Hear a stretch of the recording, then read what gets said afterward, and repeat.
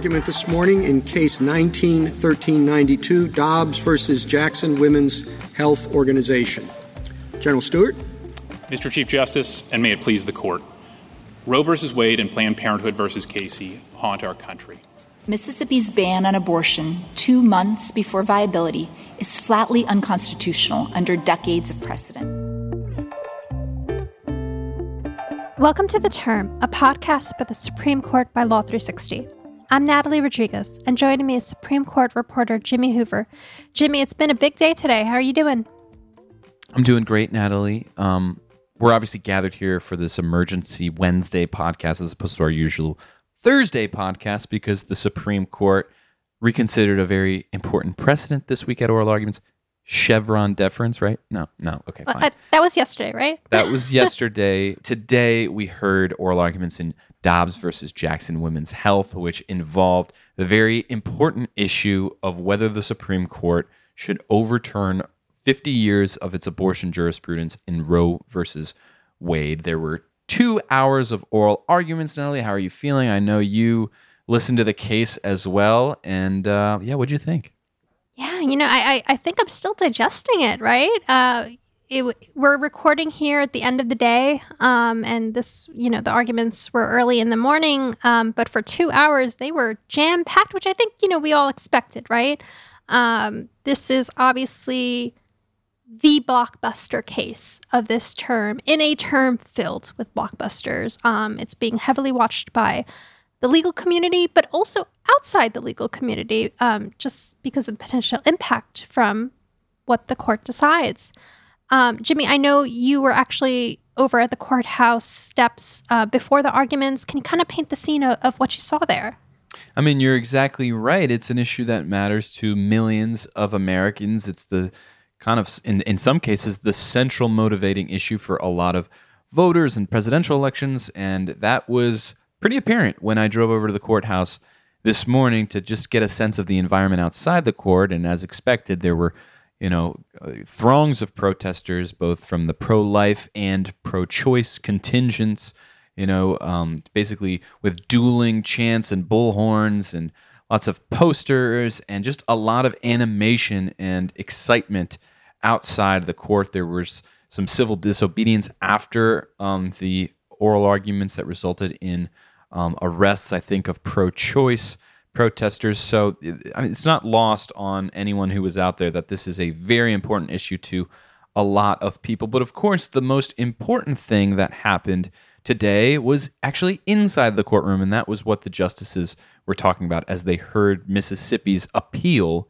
to effectively uphold its 15-week abortion ban and strike down the 50-year-old Supreme Court precedent in Roe versus Wade. So before we get into, just what happened at oral arguments, Jimmy, can you kind of unpack the case a little bit? Right. So we talk a lot about very complicated cases on this podcast involving all sorts of doctrines and, complicated questions of civil procedure. This is not one of those cases. This is a very straightforward case.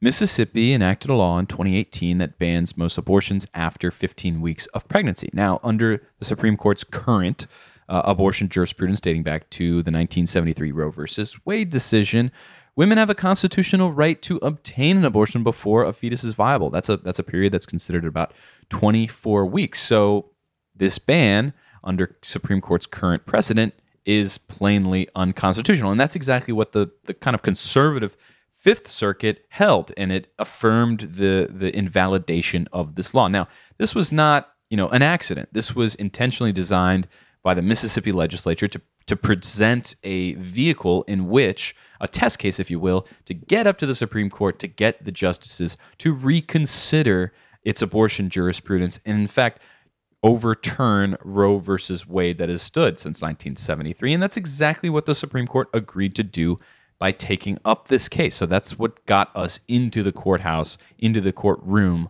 on Wednesday morning on this morning when the justices heard oral arguments here in the case. So before we get into kind of the more nitty-gritty of the arguments, what is your overall impression of the hearing? The big takeaway. So I tweeted through this hearing just to get a sense from what some of the key justices kind of were leaning, which way they were leaning on the ultimate question of Roe, and in particular about this Mississippi 15-week abortion ban. And, over the course of the hearing, it became like steadily more apparent to me that there was a clear majority to uphold Mississippi's 15-week ban on abortions. The question at the end of the hearing that I'm left with is whether the Supreme Court will take the further step of getting rid of Roe versus Wade entirely. So when I say that, in order to uphold Mississippi's 15-week ban, the Supreme Court has to make some kind of change to its current way of approaching abortion cases because of this viability rule that I mentioned that was later clarified in the 1992 case, Planned Parenthood versus Casey. That's another one we're going to hear a lot about today. So the argument goes that the Supreme Court can uphold this Mississippi law without doing some damage to Roe. Now, there are a number of ways in which it can uphold the law, though, right? So the Supreme Court could effectively get rid of this viability line that it established in Roe and reaffirmed in Casey and say that earlier bans on abortion can stand.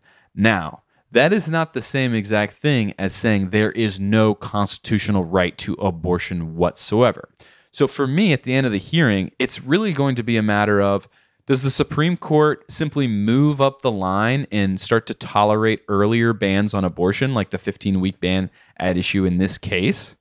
Or does it go take that huge step that the conservative legal movement has sought to take for the last 50 years, and that is to say that the Constitution does not protect a woman's right to obtain an abortion at any phase of gestation, and that states like Mississippi and like other Republican states around the country that feel so inclined can enact total and outright bans on abortions at all stages of gestation. This, to me, seems like the single biggest question after the hearing today.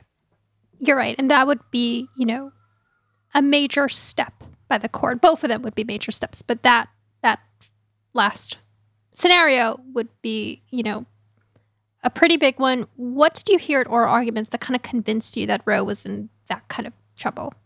Well, I got to be honest, Natalie. I went into this hearing thinking that we were going to hear a lot more of the middle ground approach. Mm-hmm. I thought we were going to hear from some key justices, some waffling, a certain extent of waffling, like you hear in a lot of kind of close cases where the justices are, the key votes that we're paying attention to are kind of really examining this issue from both sides, and that, maybe they're leaning one way or the other, but there is kind of a degree of, closeness there to the questions. I didn't really hear that at all from the key votes that we're talking about. Now, the key votes that I'm talking about are these new median justices on the court that now sit at the ideological center of the bench because of the way that the court has been reshaped. Now, you got to remember, when Donald Trump took office in 2017, right, this was a court that had a clear 5-4 majority in favor of abortion rights. You had Justice Anthony Kennedy, and you had the 4 liberal justices that included the late Justice Ruth Bader Ginsburg. Now, what happened? Justice Anthony Kennedy retired to be replaced by Justice Brett Kavanaugh, and Justice Ruth Bader Ginsburg passed away in late 2020 to be replaced by Justice Amy Coney Barrett. So these were the votes. These are the justices that, if anything has changed, they're going to be the ones to change it. Right? So those are the people that I was really paying attention to at oral arguments today. And I got to be honest, after listening to 2 hours of questioning, I did not get the sense from either Kavanaugh or Barrett, and to a lesser extent, Chief Justice Roberts, that they were interested in simply reaffirming Roe versus Wade. I mean, you have to ask yourself, why did the Supreme Court take this case anyway? This is an appeal from Mississippi. This is not an appeal from the abortion clinics like we've seen in past cases. So even by taking the case, they're signaling that they're more inclined than not to tweaking the way that that its abortion jurisprudence is currently written. And I just felt that there's a clear majority to uphold Mississippi's 15-week ban and at the very least get rid of this viability line. I definitely want to dig in more to what the justices said at oral arguments, but maybe let's start at the beginning. Do you want to kind of break down the arguments from the advocates? Yeah, we heard a little bit from Mississippi Solicitor General Scott Stewart at the beginning of this show before the intro up top. That was his opening statement, but that was essentially his argument in a nutshell. And that is that Roe versus Wade is bad law. It has, in his words, it haunts the country, it poisons the law, it chokes off compromise, and it should, in no uncertain terms, be completely relegated to the dustbin of the Supreme Court's dead jurisprudence. I mean, that was the argument that he was making. There was no nuance about it, really. I mean, it was a clear clarion call to the Supreme Court to turn its back and close the book once and for all on Roe versus Wade and the constitutional right to abortion. That's pretty charged rhetoric. It is charged rhetoric, and there's a reason for that, and that is gone are the days where pro-life advocates have to appeal to a moderate Supreme Court justice like Justice Anthony Kennedy. Mississippi's Solicitor General has made the decision that it's not in his best interest or in the best interest of the pro-life community to take any kind of half-measured approach here. They're going for gold. And the fact that they've gotten the Supreme Court to come this far and agree to reconsider its abortion precedents in the first place suggests that he's not turning back now, and he's no longer appealing to a Justice Kennedy. He needs 5 votes and no more than 5 votes. So really, if we consider Chief Justice Roberts to be the more moderate justice on the Supreme Court right now, he really doesn't even have to appeal that much to Chief Justice Roberts. He just needs 5 votes to go along with the proposition that Roe versus Wade be overturned. And that's why you see him so aggressively calling for its reconsideration, because he knows that there's a strong critical mass of originalist and textualist judges on the court that in their heart of hearts probably disagree with Roe versus Wade, and the question is whether they have the stomach to effectively, put the considerations around precedent to the side and simply overrule it. And he's made the judgment call that he probably thinks there are. And precedent or stare decisis was basically the core of the argument from the respondents in the case Jackson Women's Health, which is the lone abortion clinic in the entire state, right, Jimmy? Yeah, stare decisis, stare decisis, stare decisis. That's what we heard from Julie Rickelman of the Center for Reproductive Rights. She's the attorney for Jackson Women's Health. And so she's not going to win this case by trying to convince the conservative justices on the Supreme Court that Roe versus Wade was rightly decided in the first instance. She knows that they probably disagree with it. And so her argument, virtually her entire argument, is that stare decisis factors, this is the Latin phrase for adherence to precedent, cuts in favor of upholding Casey. She says that none of the factors that are necessary for the court to overrule precedent are present here. Women have relied on the constitutional right to abortion for 50 years. They've made tremendous economic strides in the workplace and elsewhere. And that for the court to turn back now would essentially be to turn its back on stare decisis entirely. And she says the court considered all these same arguments that Mississippi has made in the case Planned Parenthood versus Casey, the last true direct challenge to Roe versus Wade in 1992. And there, a plurality of the Supreme Court rejected all of them and upheld Roe versus Wade. So she says to do so now would effectively be to undermine the rule of law in this country. I think in the early part of the arguments, Justice Sotomayor, for one, really dominated a lot of that conversation. And she really seemed to nab hold of this argument that the abortion provider was putting forward about stare decisis. And she came out with some strong words just about, her concern of like whether the Supreme Court as an institution would take a hit if they were to overturn. Would survive, Roe. Right. Yeah. Here's a clip actually from Justice Sotomayor. 15 justices over 50 years have, or I should say 30 since Casey, have reaffirmed that basic viability line. 4 have said no, 2 of them members of this court, but 15 justices have said yes, of varying political backgrounds. Now, the sponsors of this bill, the House bill in Mississippi, said we're doing it because we have new justices. The newest ban that Mississippi has put in place, the 6-week ban, the Senate sponsor said we're doing it because we have new justices on the Supreme Court. Will this institution survive the stench that this creates in the public perception that the Constitution and its reading are just political acts? So I think that was a really key moment in the arguments. But Jimmy, as you said, I think it just comes down to the votes, right? It just comes down to the votes, Natalie. I mean, that when I heard Justice Sotomayor say that, my ears really perked up because, I listen to a lot of Supreme Court arguments, so do you, and we hear justices often, really attack the arguments of a counsel that they disagree with. Perhaps even they suggest that, there's good policy reasons, even if not legal reasons, to do a certain thing. It's pretty rare, I would say, for a Supreme Court justice in an oral argument to say that, our institution might not survive the political hit that it's going to get from a certain ruling. And that just goes to show the stakes of this case. I mean, we can't look at this case in a vacuum, right? Because the Supreme Court is currently, there's a reform commission studying this whole issue, and it's basically at its lowest point of public confidence, maybe in history. Well, I took that moment, honestly, to be as a point where Justice Sotomayor, I think, was making her argument to her fellow justices in a lot of ways, and I think, it was an impassioned argument.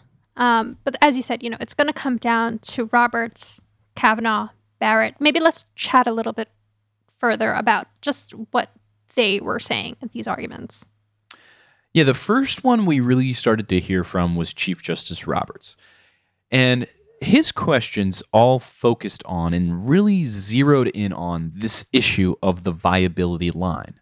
He originally points out that when the Roe versus Wade was originally being litigated, the whole issue surrounding where to draw a line around viability was not actually briefed or discussed at length by the Supreme Court.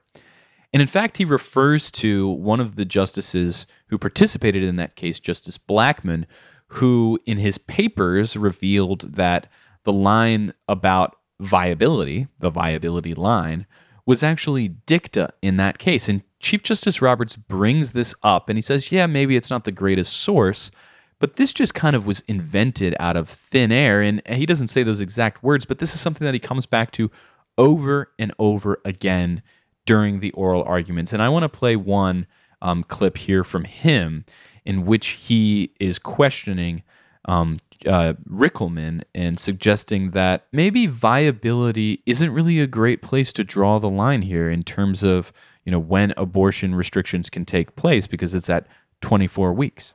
If you think that the issue is one of choice, that women should have a choice to terminate their pregnancy, that supposes that there is a point at which they've had the fair choice, opportunity to choice. And why would 15 weeks be an inappropriate line? So viability, it seems to me, doesn't have anything to do with choice. But if it really is an issue about choice, why is 15 weeks not enough time? So Rickleman responds that without this viability line, states like Mississippi will just simply try to ban abortion earlier and earlier towards conception rather. And so viability, she suggests, is basically the best place to place the line. But what this whole exchange shows us is that Chief Justice Roberts wants to do away with the viability line. Now, what does that mean? That means that he would uphold the Mississippi law at 15 weeks here. But importantly, what Chief Justice Roberts was not really focusing on or really even entertaining at all is this whole idea of scrapping Roe versus Wade entirely. So this is almost like his version of a compromise ruling. I mean, I know just a few years ago, no one would have thought, essentially getting rid of Roe and Casey's basically whole framework and its viability line. It was not a compromise at all. That was like a worst case scenario. But in this case, the worst case scenario is the complete abolition of the constitutional right to abortion. So here's the math here, Natalie, is that Chief Justice Roberts plus the liberal justices on the court make up 4 votes. So if he wants to actually have a compromise ruling here, he's going to need at least one other conservative on board, right? And I didn't really hear another conservative that was willing to take that deal. So normally, in a lot of these compromise situations, we see Kavanaugh kind of step up into that role. And I know you actually had a great story yesterday kind of talking about how this case essentially might come down to Kavanaugh in a lot of ways. What did you see from his, questioning? Let's just back up for a second, because obviously Kavanaugh's been on the court for just a little over 3 years now. And before his whole confirmation proceeding was derailed by, allegations of sexual misconduct, abortion was the central issue that was being discussed by the Senate Judiciary Committee. And during his testimony to the Senate Judiciary Committee, over and over again, he was asked about abortion, and he declared it to be an important precedent of the Supreme Court. It's precedent on precedent. Casey is. That's what Kavanaugh said. I don't know if you remember Senator Susan Collins, a Republican from Maine, a pro-choice Republican senator from Maine, said that Kavanaugh had assured her in a private conversation that he viewed Roe as settled law. And so going into this case, I was thinking that Kavanaugh's vote was definitely in play here. But then I heard oral arguments, and he left pretty much no doubt that he was leaning toward overturning Roe in its entirety. Now, he didn't put it in his own words, right? So what you often hear Kavanaugh say is something to the effect that, your friends on the other side will make this argument. Now, he did that over and over and over again, and he had no real tough questions for the actual Solicitor General from Mississippi here. He seemed incredibly sympathetic to his argument that the Constitution is silent on abortion. There's no abortion clause of the Constitution that provides a right to abortion. It's neutral, he says. And so what the Supreme Court in Roe versus Wade and Planned Parenthood versus Casey is essentially put its thumbs on the scales of this hugely divisive social question around abortion and declaring that there's a constitutional protection for it. And so I want to play a clip where he's asking Rickleman, the attorney from the Center for Reproductive Rights, why the Supreme Court shouldn't get rid of Roe versus Wade when a number of other landmark, widely revered holdings, past holdings of the Supreme Court, for instance, Brown versus Board, overturned past precedent. In each of those cases, and that's a list, and I could go on, and those are some of the most consequential and important in the court's history, the court overruled precedent. And it turns out if the court in those cases had listened and they were presented with arguments in those cases, adhere to precedent. In Brown v. Board, adhere to Plessy. In West Coast Hotel, adhere to Atkins and adhere to Lochner. And if the court had done that in those cases, the country would be a much different place. So I assume you agree with most, if not all, the cases I listed there where the court overruled precedent. So the question on stare decisis is why, and I know you disagree with what I'm about to say in the if we think that the prior precedents are seriously wrong, why then doesn't the history of this court's practice with respect to those cases tell us that the right answer is actually to return to the position of neutrality and not stick with those precedents in the same way that all those other cases didn't? Yeah, Jimmy, I think, as you said, Kavanaugh did seem to be kind of playing his hand, right, a little bit there with those kind of comments. I think someone we really haven't talked about too much here is kind of the X factor, right? The new factor, which is Justice Barrett. The wild card, as she's often called. Justice Barrett is the big question mark in this case. Now, I don't want to say that she was completely silent at arguments. She, in fact, had a lot to say.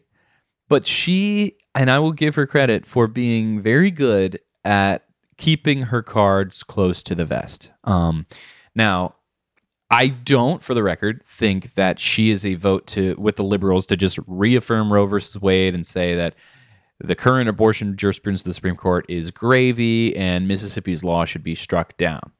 But when it comes to this particular question about should the Supreme Court simply get rid of the viability line and allow earlier bans on abortion like Mississippi's, or should it overturn the abortion right entirely, it wasn't entirely clear to me where she's coming at this question from.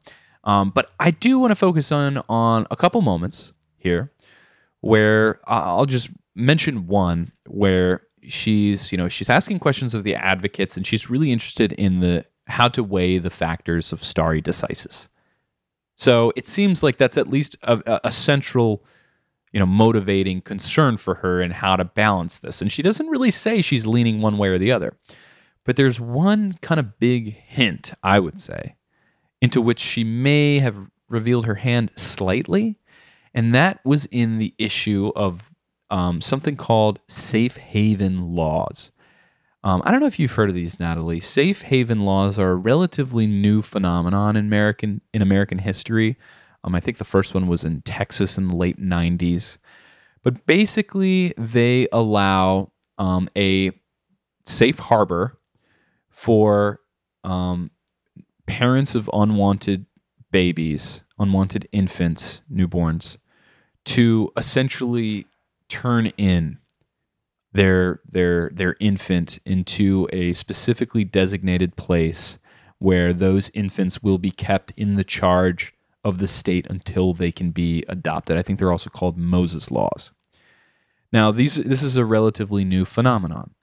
That was maybe they weren't on the books in the early 90s when Planned Parenthood versus Casey reaffirmed Roe. And in Casey, the Supreme Court made a lot of the fact that forcing women to carry, unwanted pregnancies was extremely and incredibly hard on the mothers. Now, Justice Barrett makes this really interesting point that does the advent of these safe harbor laws change the calculus here when it comes to the burden on expectant mothers, when now there's a situation where they essentially have amnesty in turning over children that they do not want? And this is the clip where she makes this point. Seen in that light, both Roe and Casey emphasized the burdens of parenting. And insofar as you and many of your amici focus on the ways in which the forced parenting, forced motherhood would hinder women's access to the workplace and to equal opportunities, it's also focused on the consequences of parenting and the obligations of motherhood that flow from pregnancy. Why don't the safe haven laws take care of that problem? It seems to me that it focuses the burden much more narrowly. There is, without question, an infringement on bodily autonomy, which we have in other contexts like vaccines. However, it doesn't seem to me to follow that pregnancy and then parenthood are all part of the same burden. And so it seems to me that the choice more focused would be between, say, the ability to get an abortion at 23 weeks or the state requiring the woman to go 15, 16 weeks more and then terminate parental rights at the conclusion. Why didn't you address the safe haven laws, and why don't they matter? So I talked to an attorney today, and I asked her about this question from Justice Barrett.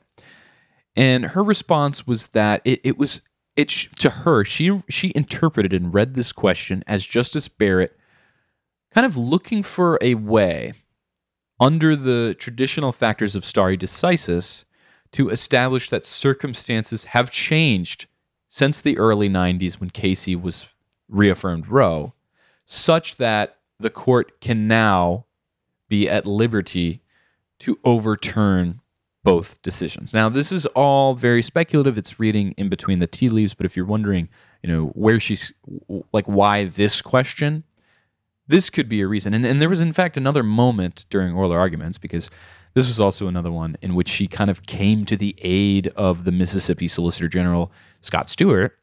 Justice Sonia Sotomayor was grilling Stewart about, some of the most landmark seminal decisions in the Supreme Court's history. Go back to Marbury versus Madison.